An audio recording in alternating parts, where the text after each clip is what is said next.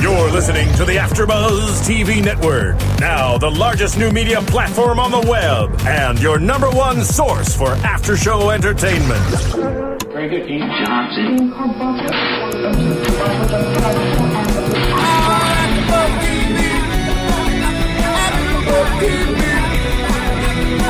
From the AfterBuzz Studios in Los Angeles, California, this is AfterBuzz TV for Justified.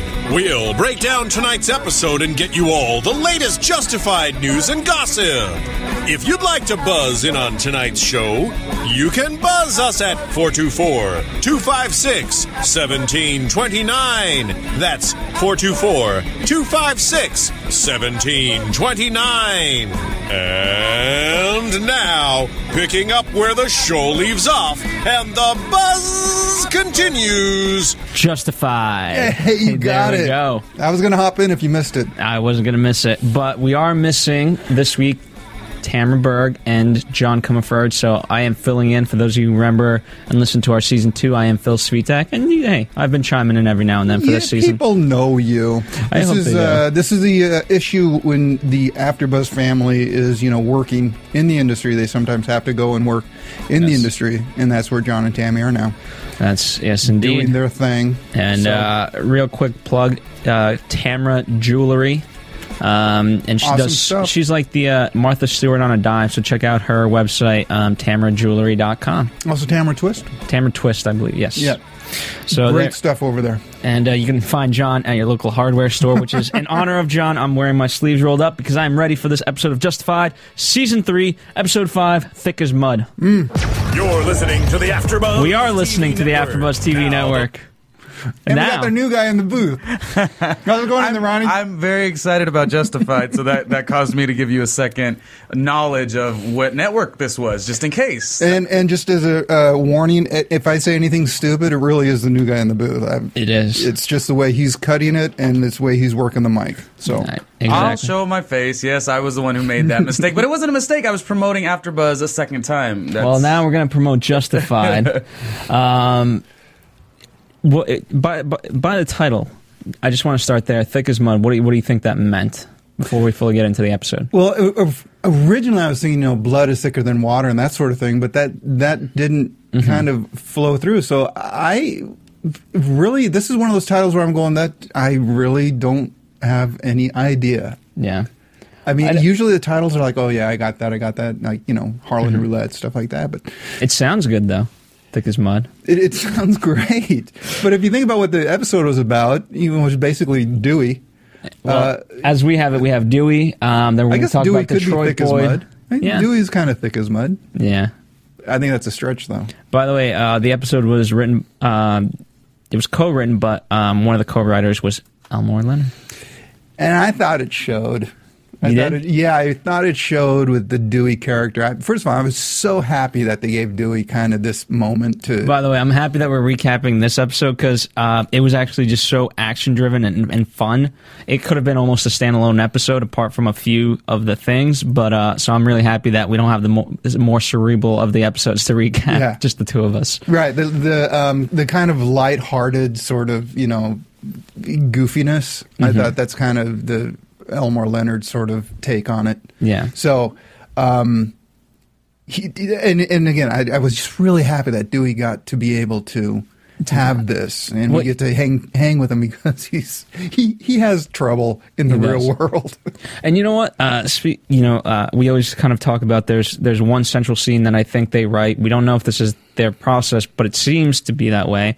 And the central scene was the bathtub scene with him and Lance, and like the whole introduction of the kidneys.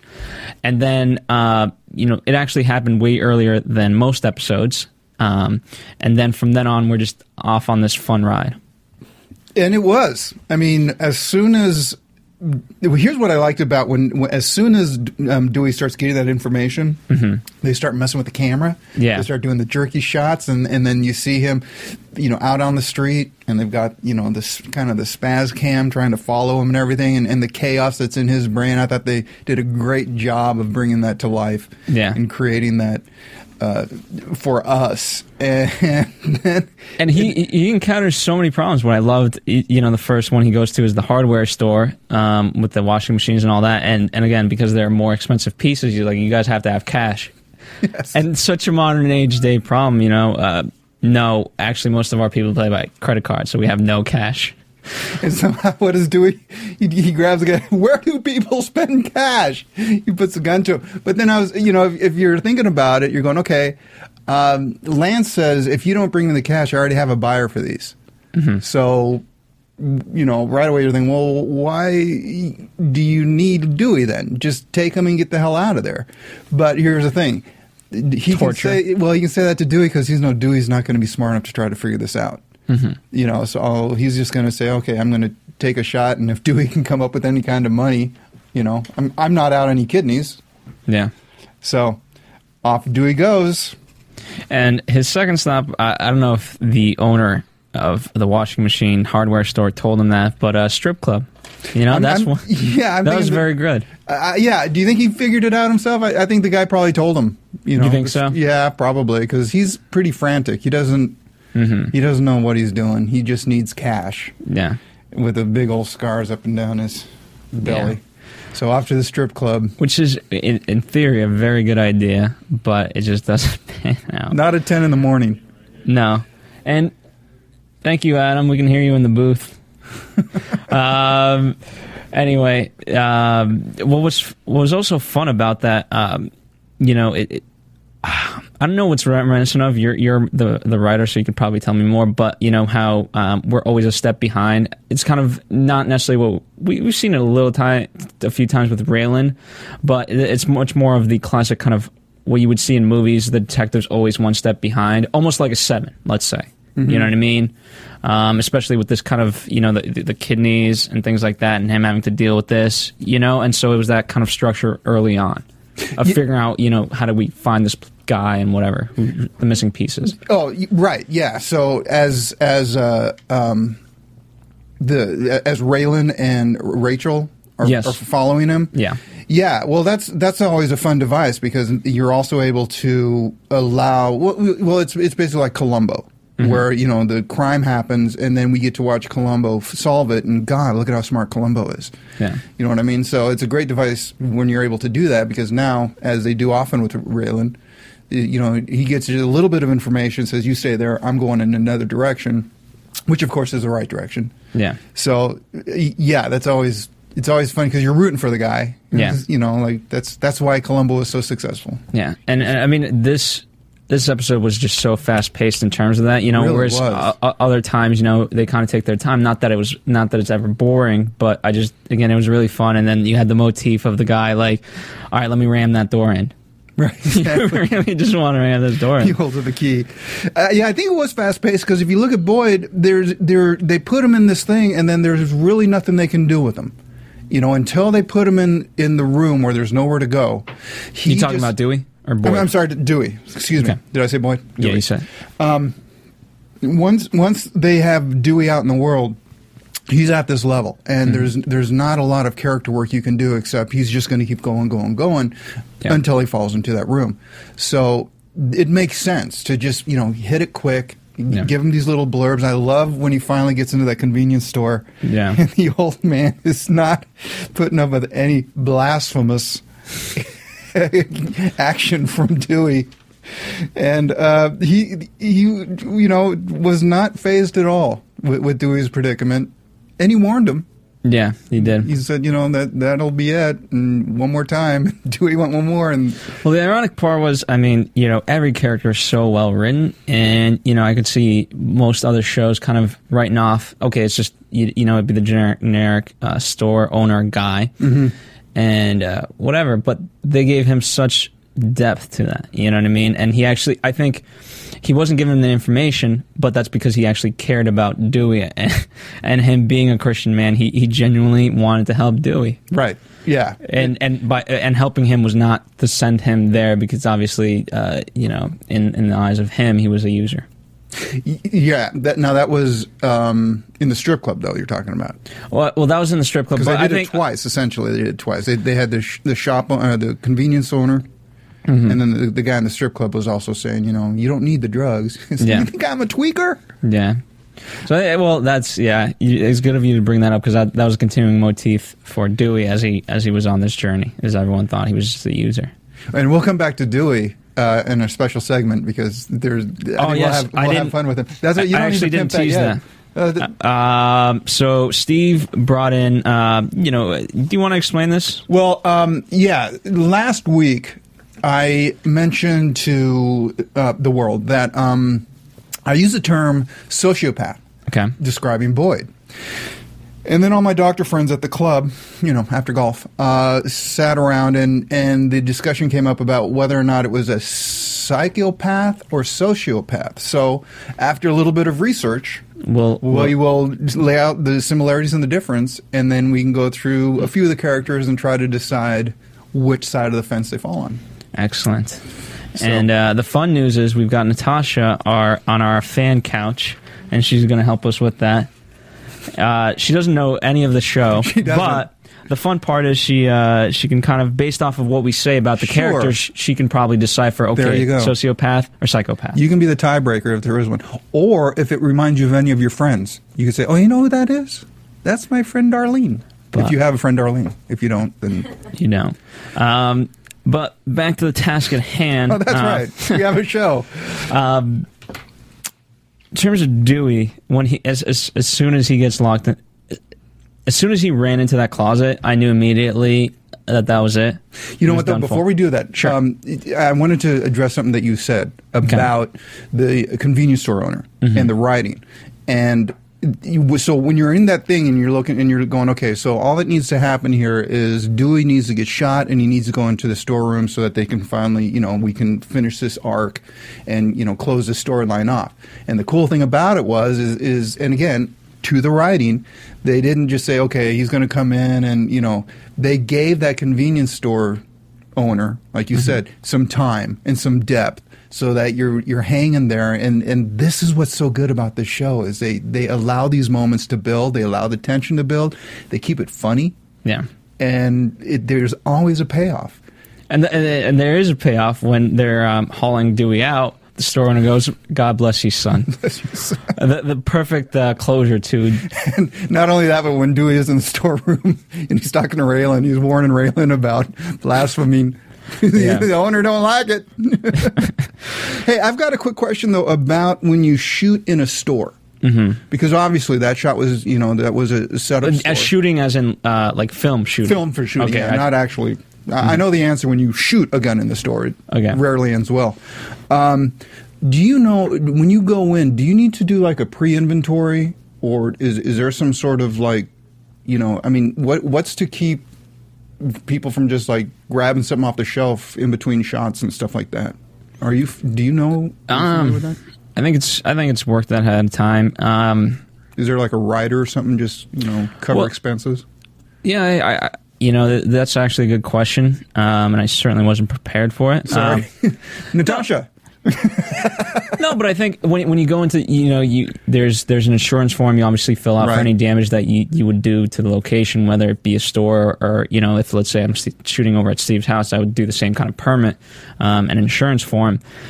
And then, you know, obviously with this, they're shooting up the store, so, you know, I'm sure the props there are set up as such. And then I think with a store, it's also tricky because, you know, there's certain labels you can have on camera and certain ones you can't. So, you know, the production design team has to go through and be like, okay, you know, this brand of chip, we can't have that, so let's put up the ones we can.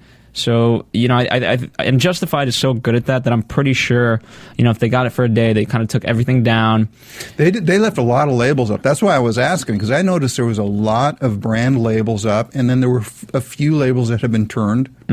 So I was just curious to know if, you know, aside from all the clearance and from all the product placement, you know, if there was anything else. Yeah, I mean, that's kind of like a... And at the end of the day, I think you, as a producer, you strike an individual deal with whatever it is you're doing. And I think, you know, the ones that they had cleared, they left. The ones that they couldn't, they just turned around and, you know, let's say, all right, we'll pay, whatever, $2,000 for worth of food for you. If we take it, we take it. If we don't, we don't. It's yours. If we happen to go over and take like a tremendous amount, then fine, we'll pay a certain amount of extra, whatever. Okay. Anyway, So- it just came up as I was watching. No, but good question, because they do use, for the most part, a lot of practical locations. They do, actually, out in Santa Clarita. Mm-hmm. Not that I'm going to disclose where that is because no one has Google Maps, but it is out in Santa Clarita. And again, as we kind of discussed last episode, go see season 2, the DVDs, extras. It really talks about how they kind of shoot and how smart they are, because there's so many locations and things like that. And if you can't afford a trip to Kentucky, just go on up Santa Clarita. So anyway, we left Dewey, and he's now in the storage room. He is. And what he says, it's end times for Dewey Crow. Yeah, the only question is, how do I end it? How do I end it? Because poor guy, he needs $20,000. What do you figure? He came up with maybe $300, $400 $400, and now he's got Raylan on the other side of a door. And, and how hard would it have been for Raylan just to say, "Yeah, you're screwed." Good old Raylan finally explains what a kidney does, how you're going to die if you don't have a kidney, and he says, "Just why don't you take a leak?" And he's got the other great line. This is why I love this episode. They gave Dewey so many great lines, and he just is so much fun. And the more you hang with him, you get to see all the makeup. That And of course, you're speaking of teeth. Does that mean I got 4 kidneys and they only took 2? There's that, and then he says, "It's my kidneys, Raylan, not my dick." He's explaining that you need to urinate. Oh God, he was funny. So yeah. Which, by the way, it was funny, and we'll kind of talk about this when we transition to Detroit and Boyd. But the Detroit and Boyd, that was all about kind of intelligence, and this was about like the complete dumbed down version of basically a human being. You know what I mean? Yeah. And so it showed that contrast in this episode. Yeah, very well. Yeah, very well. And again, Raylan can be going after some of the smartest people, or he can be on the other side of the door with Dewey. And, he just kind of takes it all in stride, just another part of the job. And I like that his whole thing, for as many people as he has to shoot, his whole goal is to just come out with, everybody doing okay, everybody, being okay. And I guess we will get to whether or not he kept his streak alive. Well, let's talk about, as part of the Dewey discussion, we have to talk about Layla, right? That's her name, the nurse? Yeah. I'm going to call her, for me, she's just the sexy nurse because... She's the sexy nurse. And what was fun is that she... Oh, that's right. We had to meet her through Ash. Yes. When he... that's right, because he says, you told me things are going to get weird. Yeah. They are now weird. They are certainly now weird. And so he meets her. And what I liked about this, too, was, it was still very much fun. It didn't go to that almost like porn level of nurse/detective of like, well, let's have some fun or whatever. No, it was fun sexually, and yet didn't go that weird route. It went a weird route in terms of the shooting and all that, and him getting ejected, but... And there's a reason why it's fun to watch those scenes, at least for me. It's because I know Raylan will never cross a line because he has Winona. Mm-hmm. There's always Winona, and he's always going to be true to her. So far. So when they have these scenes together and she's flirting and everything, and you can see him kind of flirting back, he's just being. He's being nice. To try to get a little more information out of her. Yeah. But you know what? And I didn't flag at all the first time I saw Layla. The first time I saw him, no. I thought what I thought was a little weird is like she was giving up information pretty quick, and then I'm thinking, okay, well that just might be storyline. It might be just a good way for expos, or is she really trying to throw him off a track? Mm-hmm. So. I thought initially, I took the more shallow take, and I thought maybe that they would start to develop some sort of relationship. And I know he was more using her for the information, but I thought we would see her more in the coming episodes, especially since the Winona /Raylan plot has been kind of not as developing as much, and so now I thought they were going to develop it more, and he was going to have another person somehow tied in. Well, they are definitely developing it on this one. Yes, they are. You didn't see much of Winona, but what you did see was very telling. Yeah. That was a bit that we kind of forgot was Raylan's visit to Ash, leaning on his broken leg, taking his morphine, and Ash is still complaining about being run over. You didn't have to back over me. You were still brandishing a weapon. Yeah. There's still that. He's still hurt. He's still upset. Ash. Yes. But now he's dead with a stroke. Yeah, they got rid of him, and Lance is the boyfriend. The boyfriend. So there really was kind of two storylines going on in this Dewey thing. You have Dewey running around, but then you have Raylan going off, literally going off in another direction, telling Rachel, you follow him, you follow Dewey, I'm going this way. And that's where we start to discover Layla and her ties to, which turns out to be Lance. Yeah. And again, I didn't see that coming. I didn't see him. You know, they brought up a thing. You know, Art. It was. I believe it was just towards the end. It was Art and Raylan, and you know, they were talking about, was this more of a mom and pop thing or not? Mm-hmm.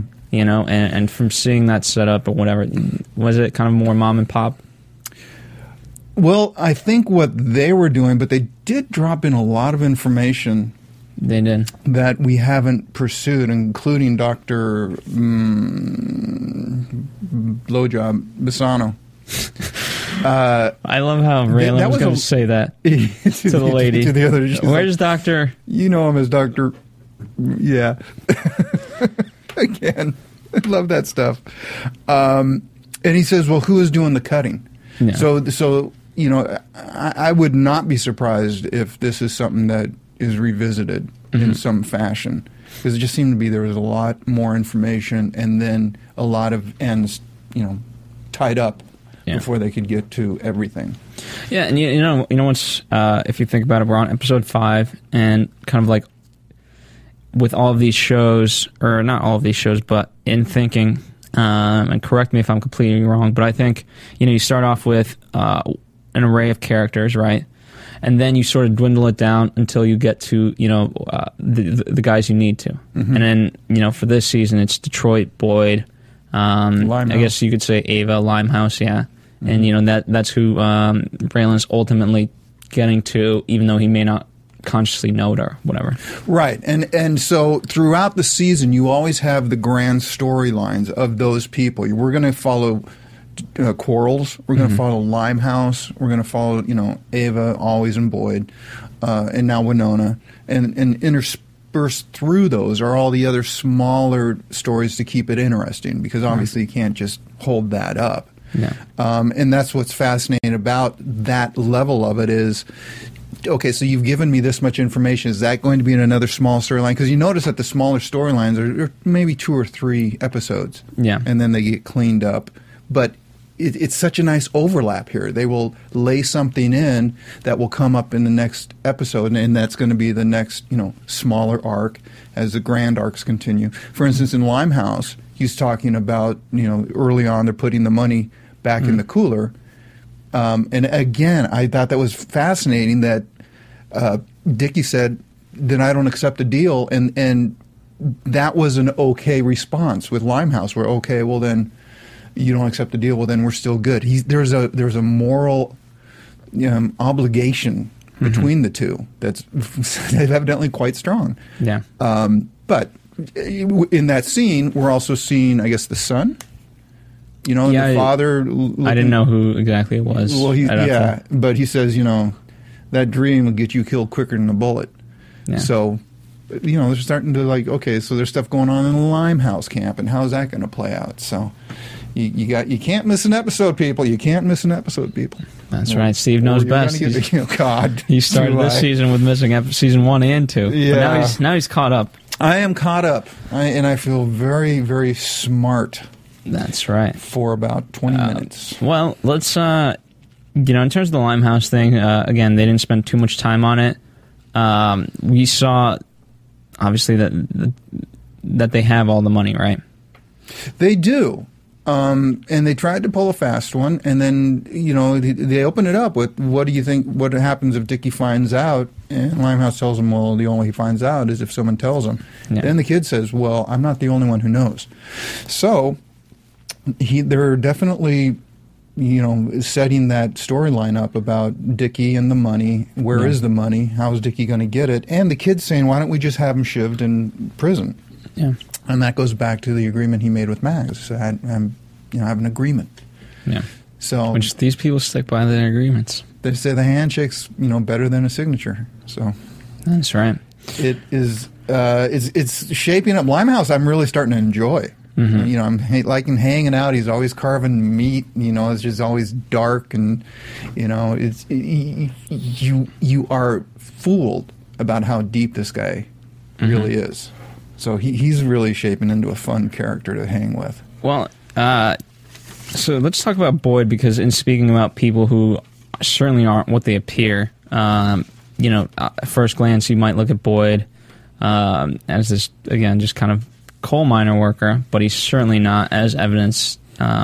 We'll talk more at length about him in Detroit's meeting, but, you know, he's a smart guy and things like that. And at the end of the day, I think Boyd just wants that credit. The credit of among other things, obviously, but I think his big thing is to be you know, the head of something and to be thought of as such. Yeah, He's not a dumb guy. Right. He wants that recognition of being an intelligent person. Yeah. I think he does. But he's also troubled. He was troubled about Devil. The first time we see him today, they're digging a hole for Devil. And he was explaining to Arlo, you bury friends. You don't just throw them in, you know, a sewer somewhere. Yeah. He was a friend before he was a traitor. And we can touch on that later at a special segment, because there's Which, by the way, traits. there's so much symbolism between. I mean, you know, the episode title was called "The Devil You Know Last Time," and you know, you can't get more symbolic than calling someone devil. And so, like, you bury your friends, the devil is your friend. You know what I mean? So, just thought I'd bring that to light for those of you who missed it, even though it's so obvious. Now, Arlo, there's a couple of things in that scene with when they're burying Devil. Arlo I thought he was kind of questioning whether Boyd's going soft. Because, you know, Arlo's saying is, why don't we just throw him in a well or something? He says, no, you know. So Arlo's seeing him as like, what are you now going soft on me? And Boyd basically told him, no, I'm not going soft. But again, I thought that was an interesting dynamic. And you know, Arlo doesn't seem to be too afraid of Boyd. He seems to say what he wants to around him. He seems to, you know. Well, you know, I mean, because Arlo, in many ways, you know, before Boyd, he used to be the big man. You know what I mean? And so, you know, I don't think he's ever in his mind going to give that power up. Whether or not it's true, I don't, you know. Obviously, I think Boyd is much higher ranking than Arlo ever could have been. But in Arlo's mind, he's never going to give that up. No, I don't think he will. But I didn't actually see. I never thought of it that way. So I'm glad you brought up, you know, the question of Boyd going soft. Yeah, it was laid in that scene. That, and you don't steal from corpses. Arlo's going through the wallet.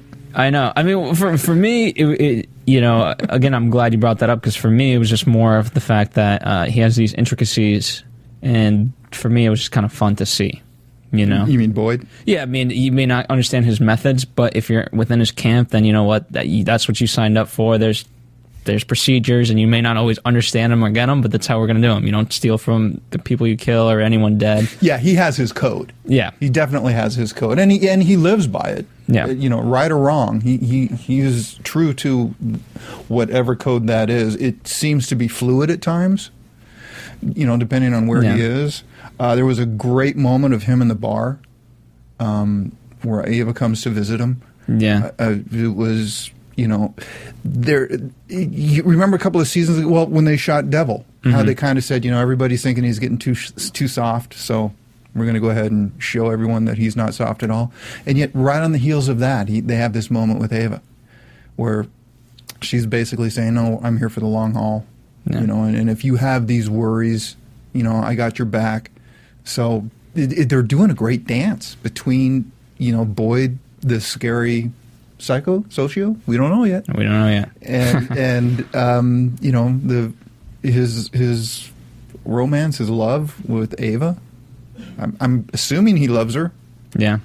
I think different. I think he absolutely loves her, and again, what I like is that last season she was on the fence. She wanted Boyd out of this whole kind of mess, and now she's like a mob wife. She's committed. Yeah. After she took the bullet, she said, "I'm one of you." Yeah. And we have matching scars. And by the way, John, if you're checking this out, we found out that you know a lot more people than we realized, because evidently Boyd has your initials on his chest. JC. You may want to explain that next time we see you, why Boyd would have your initials on his chest. And was it you who brought up the fact that when Timothy and Walton, who Raylan and Boyd respectively, when they go out, Raylan still acts crazy. Well, what Walton will do if they're out in dinner is he'll roll up to expose the swastika. Yeah. Well, you should expose the JC on the chest. Everything, yeah. But I'm thinking that's nothing compared to Dewey. Dewey's got Heil Hitler. He's got the whole Nazi eagle thing on his chest, and so that's got to be like the henna, right? I mean, so, and I'm curious to know. Okay, so how often do you need those touched up? And the other thing I'd love to talk about, or once find if you out just about, get it permanent. Can you imagine? Good news, you got the role. Bad news, you're gonna have to get a tattoo. But the teeth work, is that like a film that they put on? It's all that stuff. It's crazy. It's like Lord of the Rings. They had to do 3 hours worth of makeup for the hobbits. But that's what makes it so good. It does. But I wanted to move on to the bar scene where Devil's Laugh's gift to us is the cell phone, and I didn't quite get what that meant or who he was going after, and then we obviously. Sure. Seems like you and I had a friend in common. Last number, he goes in and Tanner's phone starts to vibrate. So, what do you think was going through Tanner's mind? Because he had a pretty good poker face, but I think internally he was scared shitless. Well, I think Tanner figures Quarles has his back, but that's all well and good, except that he's from the area, so he knows Boyd. So if I were anybody who I wouldn't want to be, I would be Tanner, because if I've got Quarles on one end of me and Boyd on the other, that's not a good place to be, as he found out. So he was used as a message boy. Honestly, I think Tanner was thinking, if I get out of this alive, I'm probably okay. But it's not going to be a good meeting. And then the other thing was interesting when Boyd put the girl back in place. Yeah, nope, you're part of this too. But you have to wonder, does Boyd know who she is? Is Boyd intentionally letting Limehouse know what's going on? Why would he push her back if he's going to have this thing, if there wasn't a reason for him to want her there? Well, I mean, from the basic sense, I think, he may know that. But even if you look at it from a simplified version where, she's there, so by association, she's with him and she knows certain information and kind of whenever you're sleeping with someone, you kind of share information that's kind of supposed to be secret that you're not supposed to share, but because you have that intimacy, you do. And so, by association, she's there. No, you're going to sit down as well. Yeah, so it works in both ways. It does, but in this world, this is men talk. Yeah. And if the hooker, she's just basically a hooker, wants to leave, that's not a problem. So the fact that he pushes her back to make sure she hears this, and then she shows up at Limehouse, and we know Boyd is at least one step ahead of most people. Now, we didn't get to talk real quick, and if we've got time, about when he talks to the doctor. And he starts stepping in. I love the fact that he's, just, what would your mama think? Sitting at her table. Oh, yes. And he just starts to describe the house to him in a way of as if he's just making it up. And the doctor's just going, oh my God, you've been to her house. You know where my mom lives. No, well, I think, at first I thought he was bringing up a familiarity, you know what I mean? I can't, when I saw it, I had a better description for it. But the fact of, how you used to be buddies. Why are you kind of now going against me? But then obviously he drops the big thing, which what are your thoughts on? Yeah, where he's talking to the... He's basically saying, we know where your mom lives. Yeah. I just love how they did it. Yeah. You know, how it was just kind of like, I'm just concerned. And that was also just laying in the little, shot to Quarles about the Oxy scam, I guess, is now starting. It is. Which, speaking of partnerships starting, just for the sake of time, let's jump straight to the meeting. Sure. Detroit and Boyd, which we had to go back, and we actually had to turn on closed captioning for this one, just because these guys are smart. I don't know. I guess it goes to show that we are not as smart. So Boyd has the meeting. He lets Quarles know, come to me. And Quarles does, and Quarles is Quarles. He's happier than hell to sit down with Boyd. He orders his drink. Yeah. Boyd comes back with, the term carpetbagger? Yeah. And then explains what a carpetbagger does. And you're thinking, okay, what's Quarles going to do? And he just agrees, says, amen to that. Gives him a wink. And that's the moment. In that shot, you see Boyd kind of look like a little taken back, like he did not expect that. Mm-hmm. And I just made a note, like, is Boyd worried here? Yeah. Because they gave him a moment, and God, Walton is so good at this. He just gave that little thing in the eye where, there was a flash. Yeah. Well, I mean, the whole point was that Boyd, he was basically making a small threat against him, and then it just got thrown back in his face. And I don't think it was a small threat. I mean, because Quarles says, look, you gave me 2 messages, the pills, but we'll just, call that even. It's a gift for, a speed bump. But I think it was a pretty big threat. I think Boyd knows I'm going up against, Chicago now. This is a little bit different than the Memphis Mafia. And it was great. And then what we had to turn it on for was because evidently Saul Bellow said something about deer flies dying at the end of summer. That's right. And Quarles knew that. So that was a great scene. It was a wonderful bookend scene. It started with the quote that Boyd knew. Boyd threw it back, and Quarles knew it as well. And so a great way to say you guys are on equal level here. You're on the same playing field, and this thing could go either way. Yeah. So, what I like is that, I mean, it's one thing to, like, if it was like you know what I mean? You always get the Shakespeare, good for you, Shakespeare. Whereas I've never even heard of Saul Bellow. No. And so to have that level of intelligence really goes to show. Yeah, and that's what really surprised Boyd in that. And that can bring us right to the Winona Raylan. Yeah. So now that you know the whole arc, what happened, it kind of makes sense when she, in the very beginning, where she's talking about, she's reminiscing. She's just remembering. He comes in and he stumbles on some moving boxes, and he's clueless. He doesn't realize what's happening. And she's talking about, I was just packing, making lists, and then she's, she looks at it and goes, it's smaller. And, she's talking about the house, or is she talking about all of it? Is all of her grand ideas and her grand dreams with Raylan, is everything getting smaller? Mm-hmm. And that is really, we don't see very much of her, but it was a very important arc. This whole story is, every time we've gotten it, it's always taken a huge step forward, even though screen time wise, we probably, I would even venture to say we get like 30 seconds, every now and then. Yeah, and what they had to do with Raylan is they had to give him moments, not with her, but with us, so that we could see that she really does appreciate Winona. She really, in fact, on the drive back with Art, he says, she's really special, and Raylan is like realizing that she really is, and that she's not going to get angry with him. She's not going to try to change him. And when she's saying this, you're thinking, what a great woman. She's understanding this and everything. But what she's telling him in reality is, I'm not fighting for this anymore. Yeah. And that doesn't mean I'm going to stay, because, we had that discussion. Was the note something bad, or was it about there's no more milk in the fridge? Yes. Which, We were joking. Well, you haven't seen some of my notes when, there's something not in the fridge. I can go on for pages. Mm-hmm. But that's me.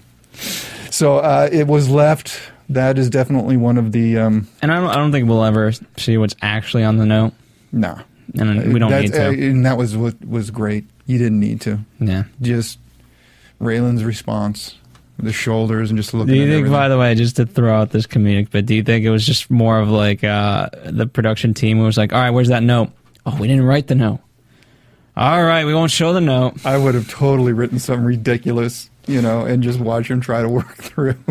Yeah.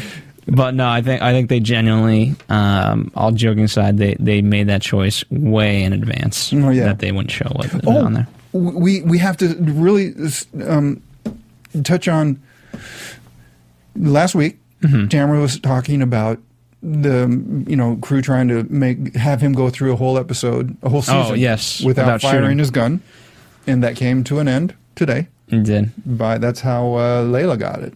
And I think through Lance into Layla. Which, by the way, now that we kind of know this joke, I thought it was very well written in the sense that he acknowledges the fact that he was trying to stop shooting. Yeah, and later on he says, I was surprised too when Art says, "You were surprised because she was a woman." I was surprised too, and I'm like, well, is that a nod? I think it was a nod. Yeah, just the writers gave up on it, so they were surprised that they gave up on it. Well, I hope it was because what a cool thing if for fans. Anyway, so I think that pretty much wraps up this episode. There's predictions that we have to get through, which we will. We got our special segments, which we got, and so why don't we take a commercial? We'll do a special segment, and then we'll do predictions. Awesome. AfterBuzz TV. Hi, I was once like you. A lazy, angry loner whose only joy was watching TV and surfing the net. And, like you, after I'd see one of my favorite TV shows, I'd be so excited and have so many questions that I'd actually have to talk to my douchebag coworkers about it at the water cooler. Then I discovered AfterBuzzTV.com. AfterBuzz TV produces after-show webcasts and podcasts for TV series of all kinds, like post-game wrap-up shows for all your favorite TV shows. AfterBuzz TV hosts are industry insiders who break down episodes of shows, take calls from fans, and interview cast and crew from each series, with over 60 different after-shows, from Boardwalk Empire to American Idol to Vampire Diaries to Real Housewives, and more. Now, after a night of TV, I can ignore my stupid coworkers, who I hate, and go straight to my desk and watch or listen to all my favorite AfterBuzz TV after shows, and have all the TV fan interaction I need. Thank you, AfterBuzz TV. AfterBuzz TV. What do you want to buzz about?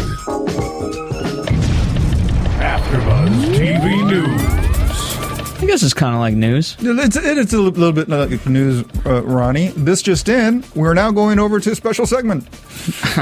So Steve's going to basically tell us the similarities and differences of a psychopath and a sociopath, and then we're going to go down the list of justified characters, and with the help of our non-justified fan over there on the couch, Natasha, say hi.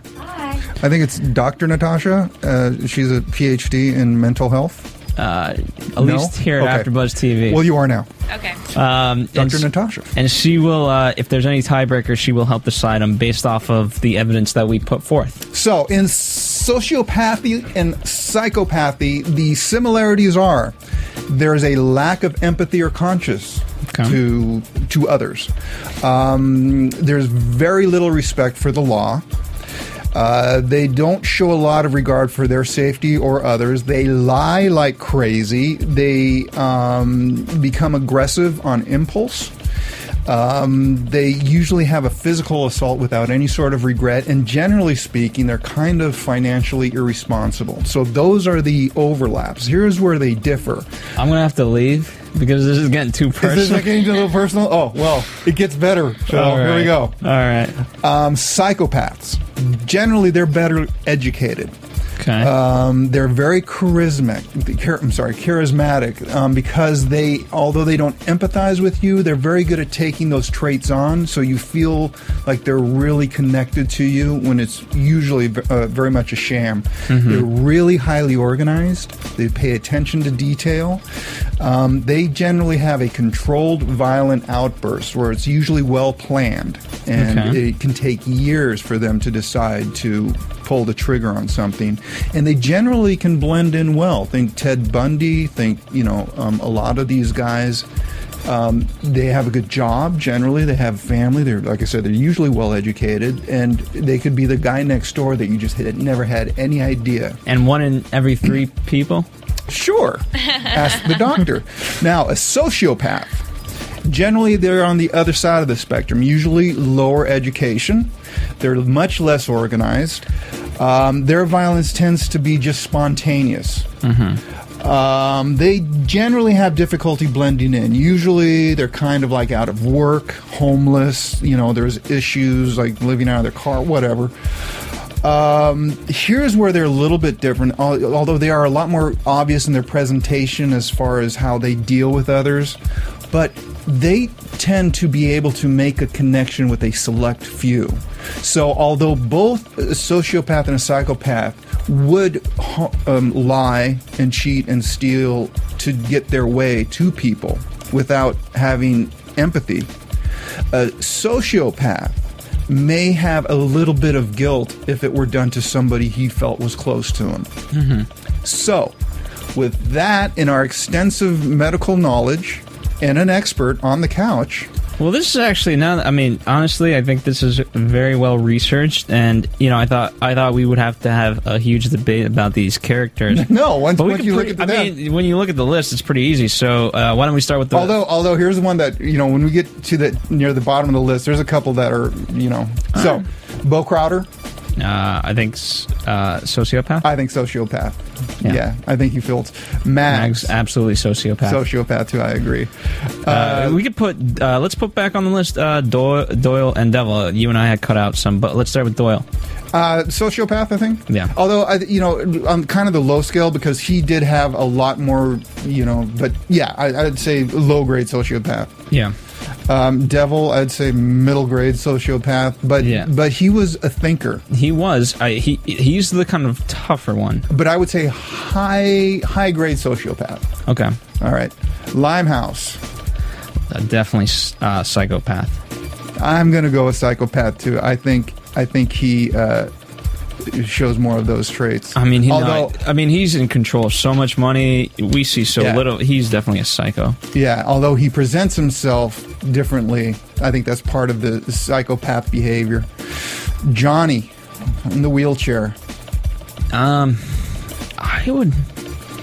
It's tough because I actually like him a lot. I think he brings a lot to the table. I didn't have an answer for him. I don't either.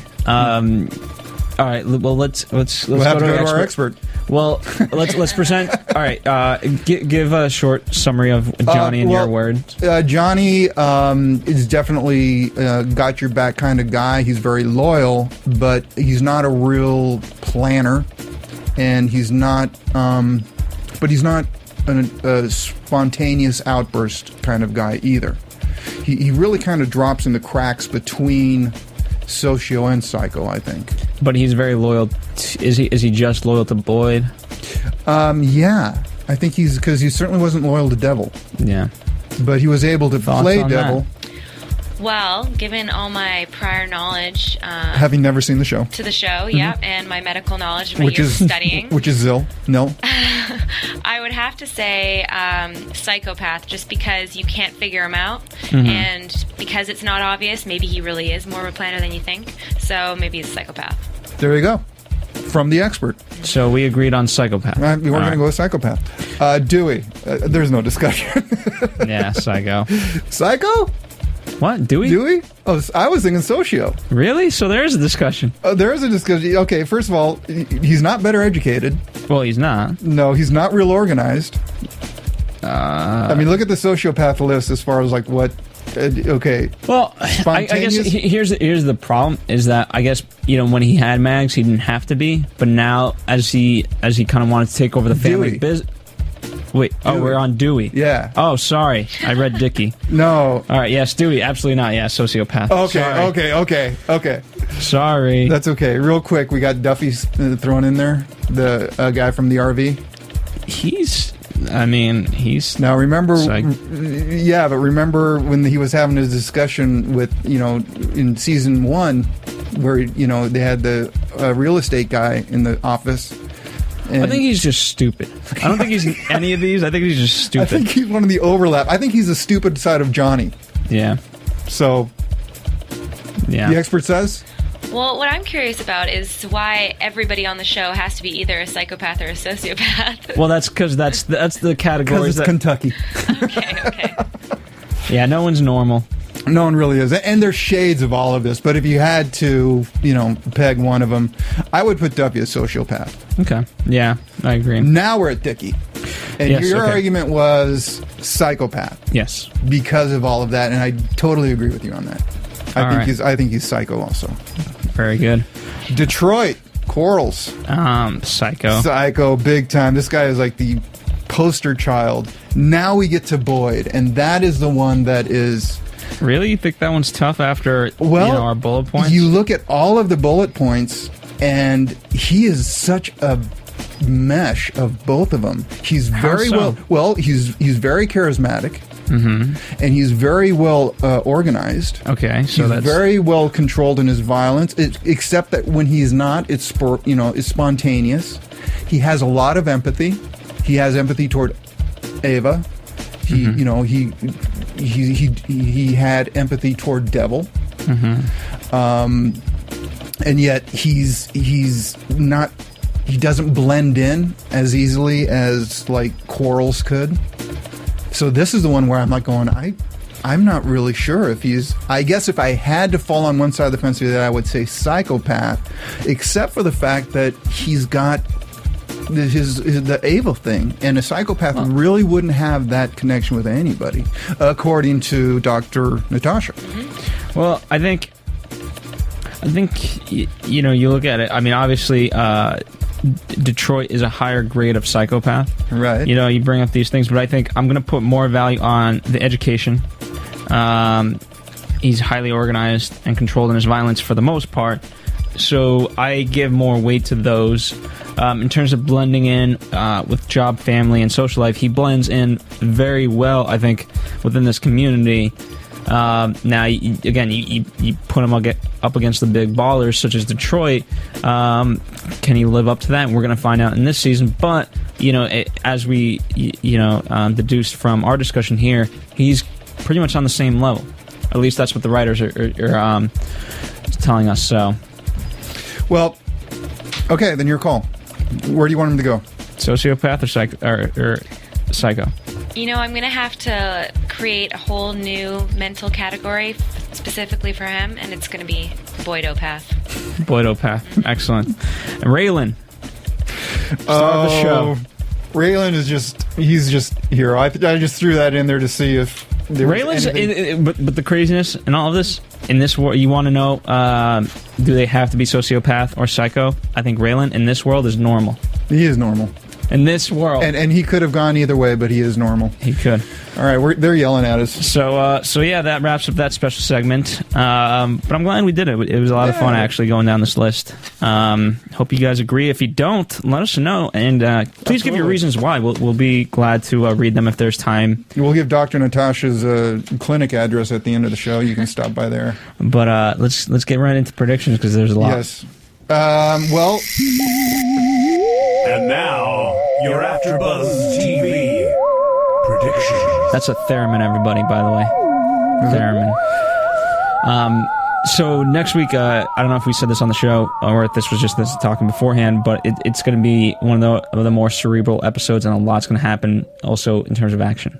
Oh yeah, I think the war starts. Mm-hmm. I think Boyd and Quarles finally say, "Here we go." Yeah. And it's the midpoint. It literally. So there's, you know what I mean? Like, you always kind of build it, and since it's the midpoint of the season, I think we're going to see a lot of stuff happen, and then that'll get carried out for the rest of it, obviously. Yeah.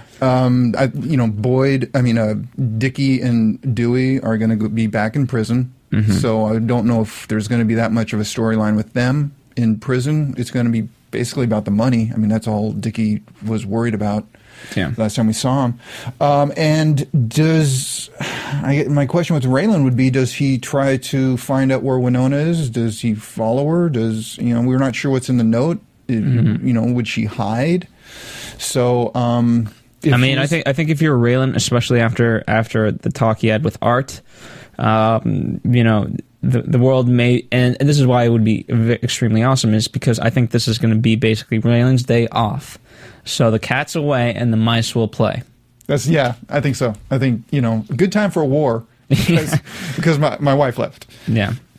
So that's it. That's my prediction. All right. Well, thank you guys. Thank you, Natasha, for being a fan and Dr. sitting in Natasha, on Dr. Natasha, mental health, for sitting in and not really knowing what the show is about, but just being a fan. We like our fans.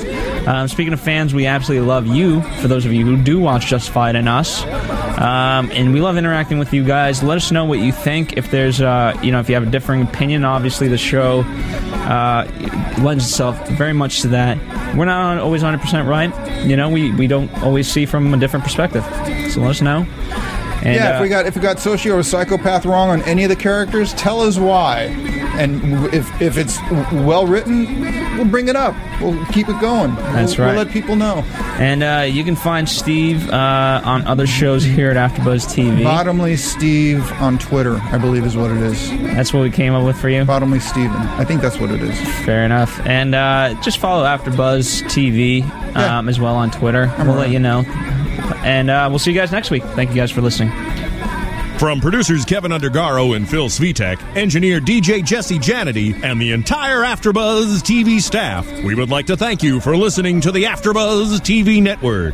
If you have questions or comments, be sure to buzz us at info@AfterBuzzTV.com. And you can find us on Facebook or follow us on Twitter by searching for AfterBuzz TV. Buzz you later, Paths. The views expressed herein are those of the hosts only and do not necessarily reflect the views of AfterBuzz TV or its owners or principals.